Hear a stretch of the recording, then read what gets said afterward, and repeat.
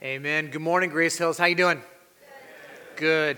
My name's Simon. I am one of the pastors here at the church and grateful for you joining us. If you're new, that's who I am. Those watching online, thanks for watching online. Glad you could join us this morning as we worship the Lord. A couple quick things before we get going. Obviously, there's been a lot going on. We were kind of singing through that and praying through that this morning as Mark was leading worship about some of the tragedies that have happened. And it's just been, a couple of weeks of just a lot of hard things. Whether that's in Buffalo, whether that's here in town, whether that's in Texas, there's a lot of emotions and things behind that. We can also know that can lead to fear, that can lead to anxiety for those just thinking about them. There's a verse at that to be encouraged for those that love and worship Jesus. In 2 Timothy 1:7 says, For our God has not given us a spirit of fear, but a spirit of love and a spirit of power and a spirit of self-control, right? We know that this is not the end. This is not all there is. We also know our God is control. We know that we have a hope beyond this world of whatever may happen. So we can press into the darkness because we have light. We can press into those things because God is bigger than anything that would happen here. I also want to just let you know, I want to thank you for those that have been signing up to serve on our security teams. We've been getting that going. We're taking names. We're getting some things together. We're going to be having a meeting soon. If you didn't know about that, you're more than welcome to just write on the tear-off in the bulletin security, and we'll take some more names, and we'll answer back with you and let you know the dates on the things that are happening. But I want to switch gears. I want to move into our sermon for today because we're starting a new series. It's Conversations with Jesus. I have a friend, his name's Matthias. I worked with him in Seattle, and he had this saying about me all the time. And the saying is this: you've never met a stranger. He said that about me constantly. I like to talk to people. If you've been around me, you've probably noticed that I talk with people. I stop. I'll have conversations. I don't have a problem with that. To the embarrassment of my children most of the time. Oh, you're in line? I'm in line. We're good friends now. It's just a weird thing that happens in my life. But when I moved to Seattle 6 years ago, my friends told me, hey, you're probably going to have a hard time with this thing called the Seattle freeze. And I'm like, oh, is it because it's so cold and so wet that it's a thing? You're like, no, you don't understand. The Seattle freeze is a personality trait of people in Seattle. They don't want to talk to you. They don't want to engage you. They won't look at you, and they'll ignore you. Now, they'll talk to your dog, but not you. That's happened on multiple occasions to me. And so I'm like, that's weird. No way. So I'm a friendly guy, and hi, how you doing? Nothing. Hi, how you doing? And this happened all the time. And I'm like, this is a real thing, and I hate it. And so what do? Well, being that I'm a rebellious person, I helloed them harder. Hello! Look at me! It's like, I need that attention so bad. And so you got to start asking, maybe you've encountered this. Maybe you've seen this. Why would people not want to engage in conversation? Why do they not want to talk with other people? Well, here's the thing. When you have a conversation, you're letting someone into your life. Even if it's for a second, even if it's eye contact, there's a moment that you have where you engage someone on a very real level of, I'm a human being, you're a human being, you're made in the image of God, I'm showing you dignity and respect in that moment. And you start to let them in, depending on how long the conversation is. There's also vulnerability that's attached to that, isn't there? So depending on how long your conversation goes, you're going to start to tell them about things of you. Are they going to judge me? Are they going to reject me? Are they going to say that I'm wrong? Are we going to get into some verbal confrontation? Are they going to think that I'm some kind of weirdo? There's all those things that go through based on how long you speak with somebody. Here's the thing. This is just what Jesus did, isn't it? He came to earth to be a part of our lives, to have a personal interaction and personal conversations with us. He wanted to have that one-on-one personal interaction. He wanted to engage us where we were, that he would speak with men and women all throughout his ministry, right? And as he did that, we see that Jesus was doing this thing that I'm astounded by. He's continually breaking down cultural, social, political, class, and gender barriers all the time. He's constantly doing that. That he has a world, the world's established these different barriers in life, and Jesus is like, yeah, I don't really care. I'm going to push through all of those. And why does he do that? Because he's bringing us to a level playing field is what he's doing.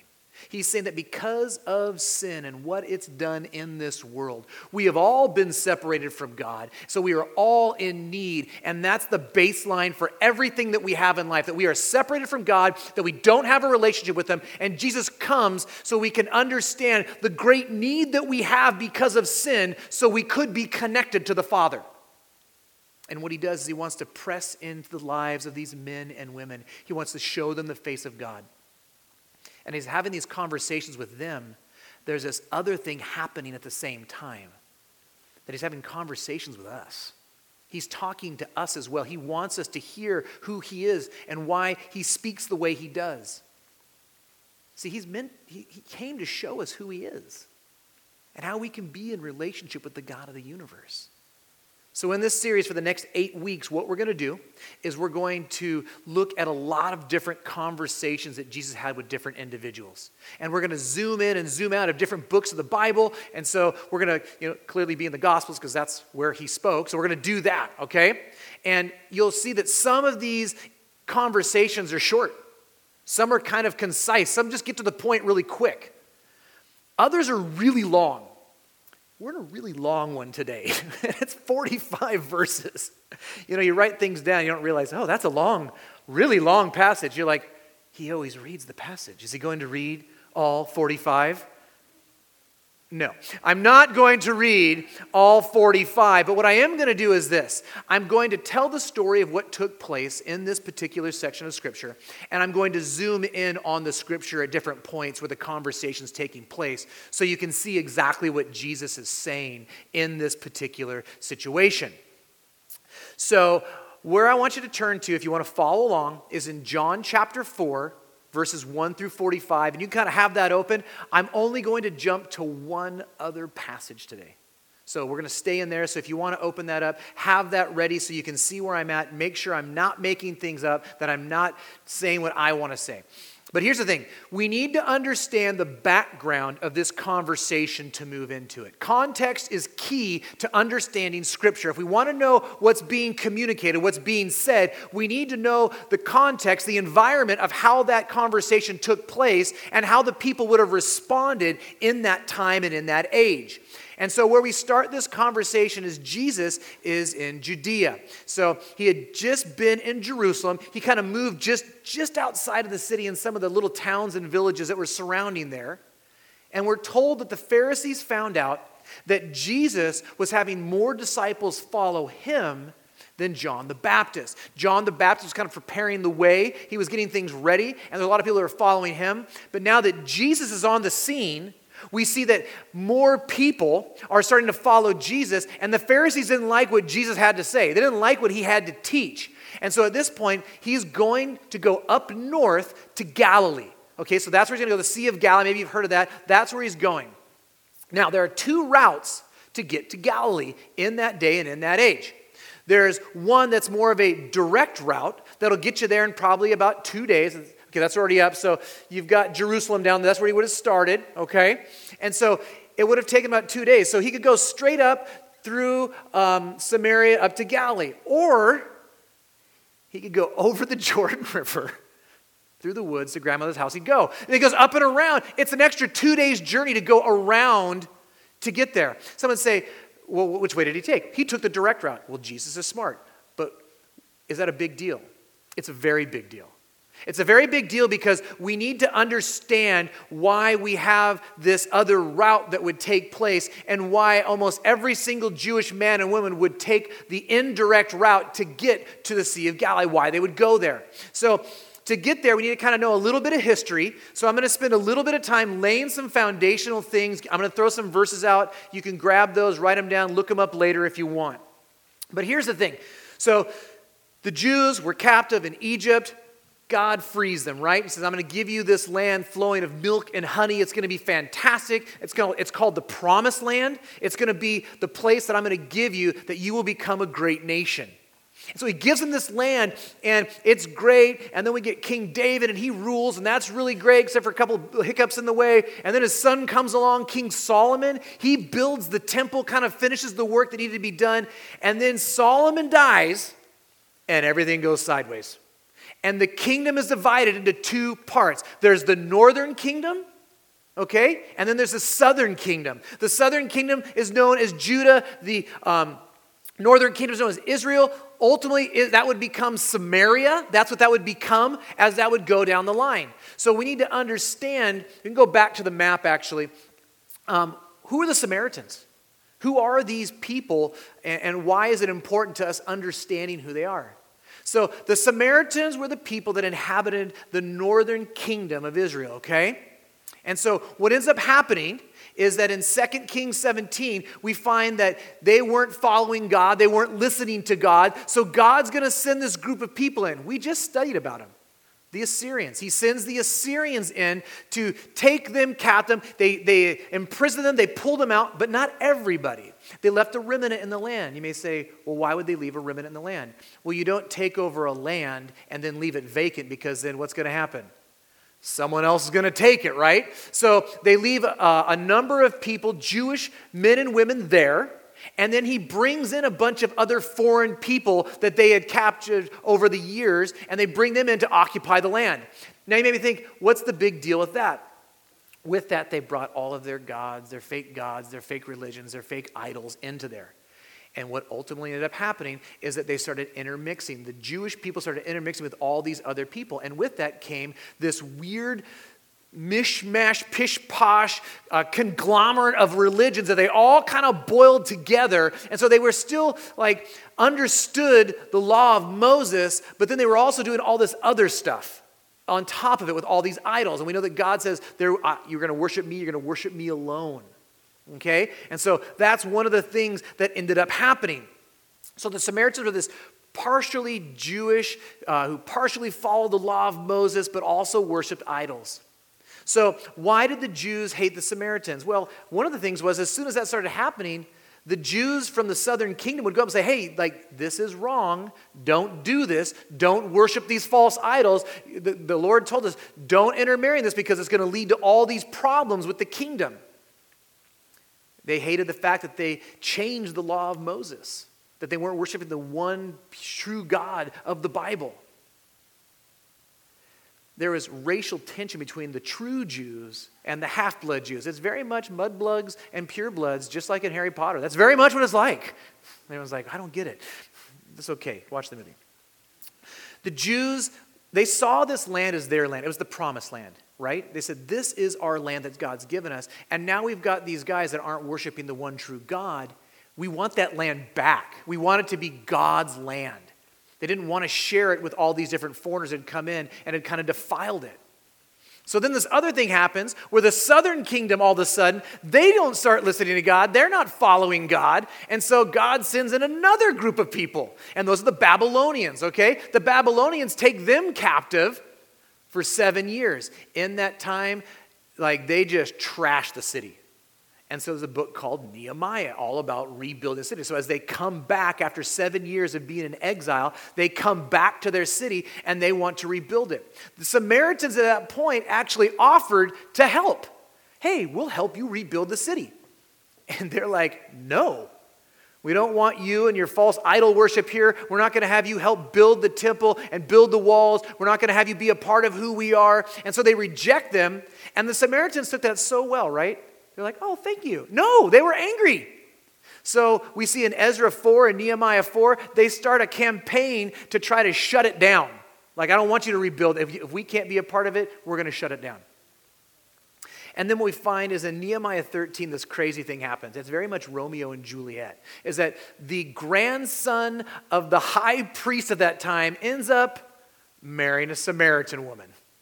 And it's like, are you kidding me? Like, what are you doing? Like, what's going on here? Like, a lot of drama I'm finding as I'm going through this. And so he marries this woman, and Nehemiah is like, what are you doing? You're defiling the worship. You're defiling what we're doing. You're intermarrying with someone who has false gods that they worship. You can't do that. So Nehemiah's like, you're out. Kicks him out. And so the grandson goes up to Samaria, and he's given the story to his father-in-law, what's happening. His father-in-law says this, hey, why don't you build a temple just like the one in Jerusalem, and you can start your own priesthood. It'll be great. On Mount Gerizim. So that's where that's at. They build this temple that's very much just like the one that God gave the Israelites. They build this place and they start doing this weird mishmash false worship of who God is and how they should live. And so this is how this starts to play out. And so this is solidifying the divide between the southern Jews and the Samaritan neighbors up to the north. And as time goes on, it just gets more and more aggressive. It's like the Hatfields and McCoys, right? It just gets worse and worse. So the Samaritans, they build their temple, and it's there, and they're not happy about that. As we move closer to the time of Jesus, the Samaritans start aligning themselves with the Jews' enemies. Like, hey, we're going to be on your side, and we'll see if we can overthrow them and get that land too, and get that temple. Like, they start doing all this stuff, so they're angry about that during the Maccabean rebellion.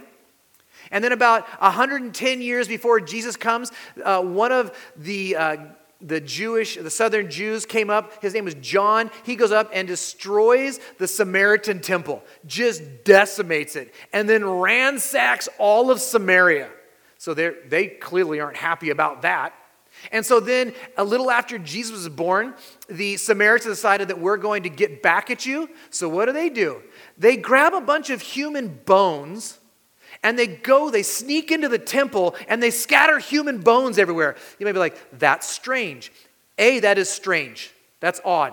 Why do they do that? Because it makes the temple unclean, and they can't worship God. So there's this tension back and forth. And the Jews hated the Samaritans. The Samaritans didn't like the Jews at all. They're trying to figure out, there are these two areas. There's a temple here and a temple here. Who's right? Can you feel that tension? Like, there's a lot going on there. So they're like, we don't want to go through your city. We don't want to go by your temple. We don't want to go with anything to do with you whatsoever. So we're going to take 2 days to go all the way around. And Jesus says, hey, let's go straight shot. And so there he goes. And this sets up the conversation that we're going to have with Jesus at this well with this Samaritan woman in the town of Sychar in Samaria. So Jesus comes in, he sends his disciples away to go get some food. And he's going to sit down by this well. Now, this well has a lot of significance to the Jewish people. And it would be both parties. They would both recognize, because of Jacob was there in Genesis 29, this is where he meets Rachel, okay? He's like, oh, this is great. God's chosen man meets a woman. Once again, God's chosen man, Jesus, meets a woman at this well. And he sits down and he says this to the woman, give me a drink. Now, there's already a lot of problems here. One, you're in a city that you shouldn't be in. Two, you're sitting at this well and you're asking a Samaritan to get you some water. And three, it's a woman. In that day and in that age, men did not talk to women like that alone. There was a whole thing about reputation and culture and what that would look like. And there's a lot of things that are inferred with those kinds of interactions. And so you wouldn't do that. That's something you normally wouldn't do. And her response even plays into the history lesson that I just gave you in verse 9. It says, the Samaritan woman said to him, how is it that you, a Jew, ask for a drink from me, a woman from Samaria? For Jews have no dealings with Samaritans. See, she gets it. He gets it. They all understand the situation. They all know that there's some tension here, and they're all playing into it. And what Jesus does is, I love this. Jesus is going to flip the conversation. He's going to point to something greater. This is a common thing that Jesus does over and over and over again. He takes a physical thing to point to a spiritual thing. You may say, like, why is he doing that? Because our physical needs fail in comparison to our spiritual needs. And you may be going, I don't get it. Well, let me help you understand. So if we're talking about our physical needs, where we are now, this life that we have, that we exist in, is temporal, right? There's a beginning and then there's an ending. Let's say 110 years, because we have people here that just keep going farther than the dates that I pick. So I'm picking some dates that are far out. 110 years, that's a good run. The spiritual is eternal, right? It's eternal. Which one holds more weight? Which one do you want to be more concerned with? This 110 years here or eternity? Like, do you understand the weight and why Jesus is like, this is more important. This has more legs. It has more importance to your life. And in verse 10, he's going to say this.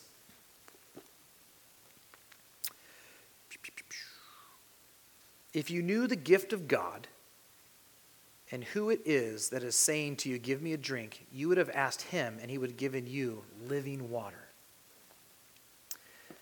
So he says this thing, like, if you even understood at all who I was, you'd be asking me for water. You'd be asking me for this living water that's different than everything else. But she doesn't get it still. She's still focused on the physical world and the physical things that are happening. She's like, you don't have a bucket. You don't have a rope. How are you going to get the water? The well's really deep. Are you greater than Jacob, the guy who dug it? Like, here's a hint. The answer is yes. He is greater than Jacob, like by a lot. And so Jesus is going to start to pull back the veil on what he's talking about and slowly give her little clues so she can start to follow along with what Jesus is saying. In 13 and 14, he says this. Jesus said to her, "Everyone who drinks of this water will be thirsty again. But whoever drinks of the water that I give him will never be thirsty again. The water that I give him will become in him a spring of water welling up to eternal life." It's like, this water is different. Like, you got this water, you drink it, a couple hours go by, you want more. The water that I'm going to give is so different than you could ever imagine. Now, this water leads to eternal life, and you need to understand something. Like, the idea of water is equated with life, right? So we look at the Garden of Eden, there's this water that flows out of it. What happens? The water springs up, the water moves out, and it starts to bring life as it goes out. It turns into streams, it turns into rivers, and it makes pools of water. And wherever water goes, life flourishes, right? So water is related with life. It's connected to that in a way that we need to understand. Even more so in a desert community where it's scarce. Water stops flowing, people start dying. That's the reality of what happens.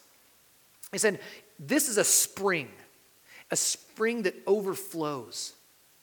And it's going to do more than you could understand. So Jesus is saying that the water that flows from him, it gives eternal life.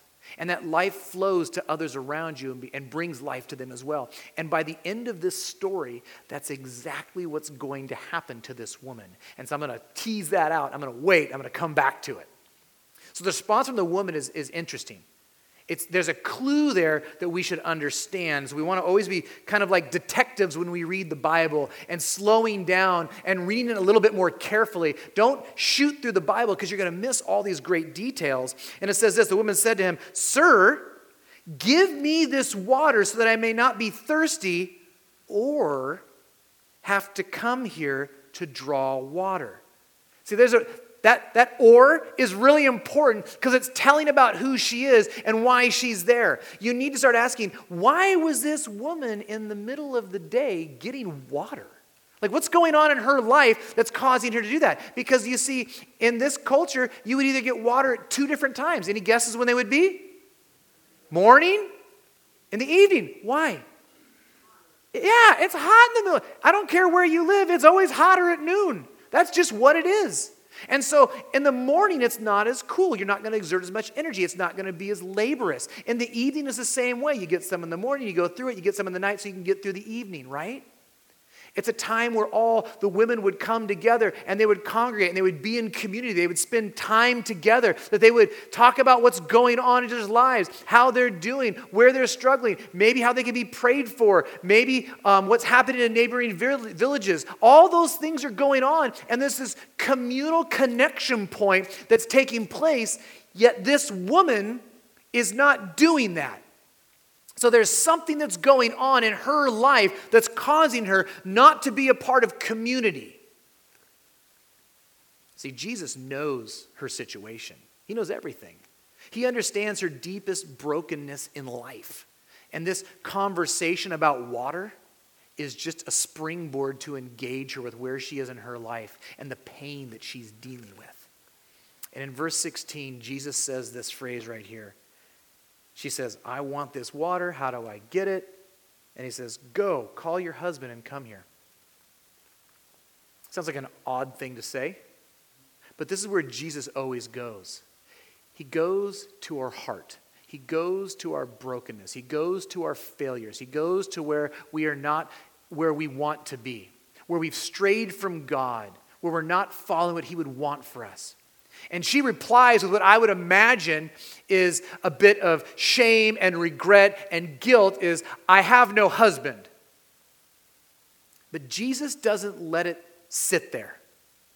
That's not going to be enough for him. And so in verse 17 through 18, he says this.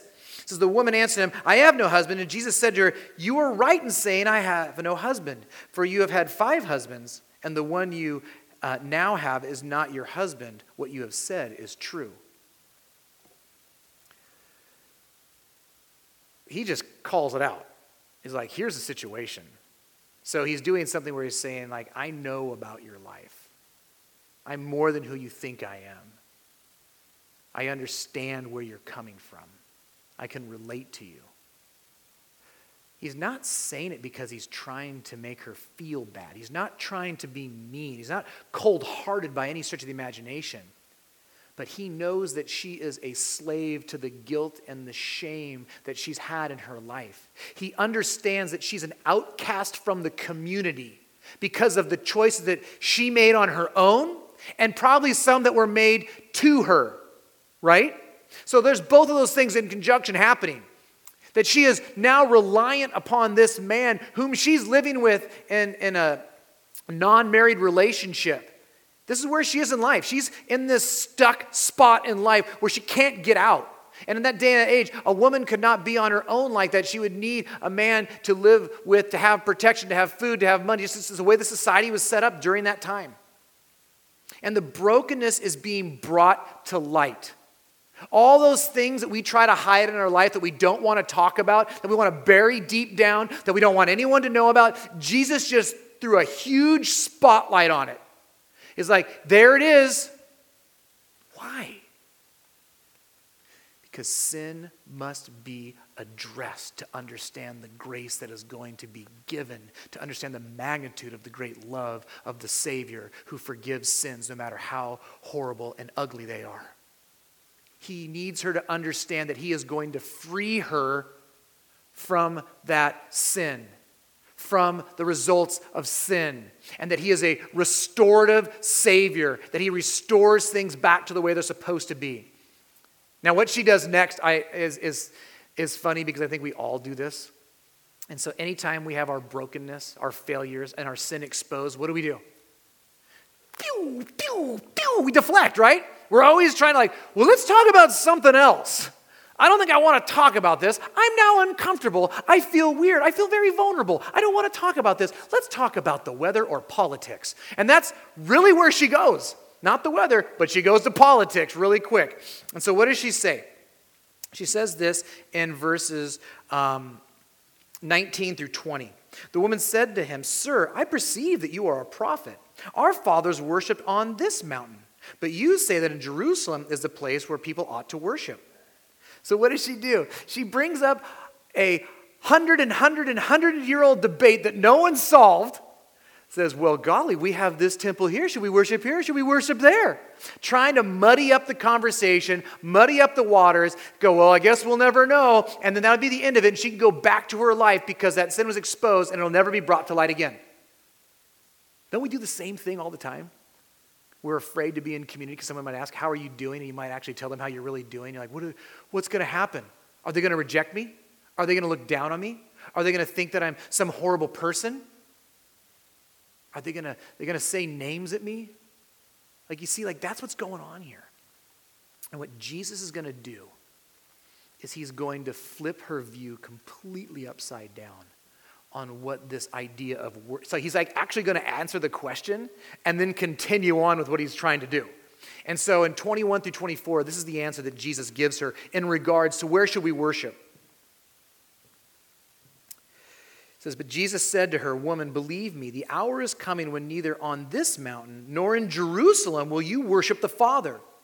You worship what you do not know. We worship what we know, for salvation is from the Jews. But the hour is coming and is here now where the true worshipers will worship the Father in spirit and truth. For the Father is seeking such people to worship him. God is spirit, and those who worship him must worship in spirit and truth. So that's what he says. That's his answer. He's like, this debate that you want to bring up is just about to be over. It's not even going to be a debate anymore. Like, it's not going to be a temple thing. I'm going to change everything. And our worship will no longer be a place that we go, but it will become a people that are filled with the presence of the Lord, and we can take our worship everywhere in the world. That God is spirit. He's not this, like, I'll say all the time, I like that we can come here to this nice building. This is not the church. We are the church, okay? This building can burn to the ground and we can still be the church. And he's saying that, right? Like, God is spirit. He is everywhere, and he will take residence in our hearts. And we will take God and worship everywhere we go. That we will be able to engage the world with that worship. That the world would see who he is. And as we are filled with the Spirit, what do we bring? Truth. We bring the truth of the one true God that has salvation for all that would call on his name. Now, as Jesus is speaking on this, some things start to happen. She says this, well, all right, there's a Messiah that's going to come, and he'll straighten all of this stuff out. Like, you're saying some good stuff, but the Messiah, the Christ, he's going to go ahead and clarify all of this stuff. It's all, when he gets here, it'll all be good. And in verse 26, it's actually a really powerful verse. This is the first time that Jesus does this, actually, which is like really important. We'll talk about that in a second. But in verse 26, he says this. Jesus said to her, I who speak to you am he. I'm that guy. I'm the Messiah. I'm the Christ. The first person that Jesus says that he's the Christ to is a Samaritan woman. A Samaritan and a woman. Like, that's just crazy in that day. Like, can we just like pause on that for a second? Like, why would he do that? Why would Jesus pick her to be the first person that he shares that he is the Messiah? He is the Christ. I am the one that you've been waiting for. I am the one that was promised. I am the one that will heal the world and will bring you back to the Father. Why? Because God has a heart for the marginalized, for the outcast, for the lost, for the broken, for those that are hurting, for those that are trapped by their sin. And he is showing the world that I have come to save those that are so far off. Like, they got it, but they were just completely wrong. He's like, I love you. I want you to know that you have value. You are important. You think that she felt important as a person with the decisions in her life? You think that she felt valued? Do you think that she felt like there was something good about her at all? And yet God came to her and met her at that place. He said, you have value because you are an image bearer of God. And you are loved and you are lost, and the Father cares for you and sent me to bring you this message of hope so that you would know that you are important to him. Jesus claims his deity and rule and reign as the Savior and the Christ of this world in that moment. Someone say, well, Jesus never thought he was. No, he does, right here. There's a verse. Highlight it. Mark it down. That's important for us. He is God incarnate. And these two things happen right after. One is that we see that the disciples show back up. And it's funny. I'm not going to go into all the interaction. They show up. They're like, it says, they didn't say it out loud, but they were all thinking like, what are you doing, Jesus? Why are you talking to her? She's the enemy. They're all the enemies. Shouldn't we like burn this place up? Like, isn't that what we should be doing to show them how bad and wicked they are? And Jesus has some words for him that I'm just not going to get there today. And then this other thing happens is that she like gets up, she leaves her water jugs and runs into town telling everybody what happened. Here's what's going on in this moment. Jesus had a conversation with her. She sees who he really is. He opens her eyes to the truth that he is the Messiah, that he is the one that salvation can only come through. She runs to the city to tell everyone what just happened. Now, remember who this is. This woman is a lady who had 5 husbands, living with some dude right now, an outcast from community, full of shame and guilt. She's no longer a slave to that. She's been freed. She has no more guilt. She has no more shame. She had this personal conversation, this personal interaction with Jesus, and she believed that he was the Messiah and the Christ, the one that saved her, and it made her completely new. So before she was fearful to go get water, right? Now she is fearless as she runs into the center of town, screaming at the top of her lungs, "This is the guy, this is the Messiah, this is the Christ, this is the one we've been waiting for. He told me everything about my life. You need to believe and hear and know he has come to us today." That's huge. Like, here's the thing. Jesus transforms us.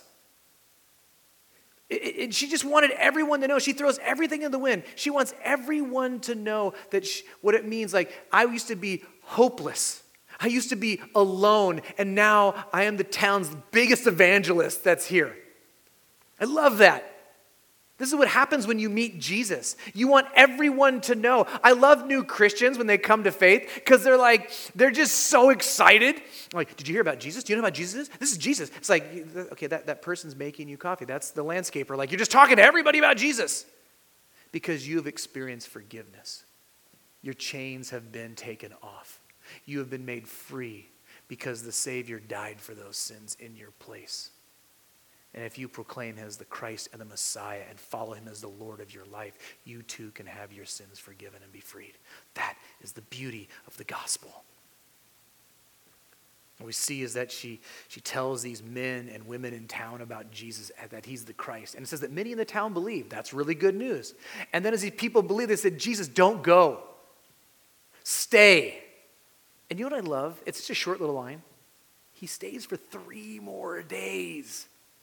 And then it said, many more believed Jesus as the Christ and the Messiah. They placed their hope, their life in the life of Christ. And this town was transformed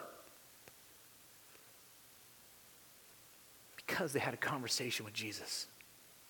What I love about this story is all these things that are happening here. Things are being restored.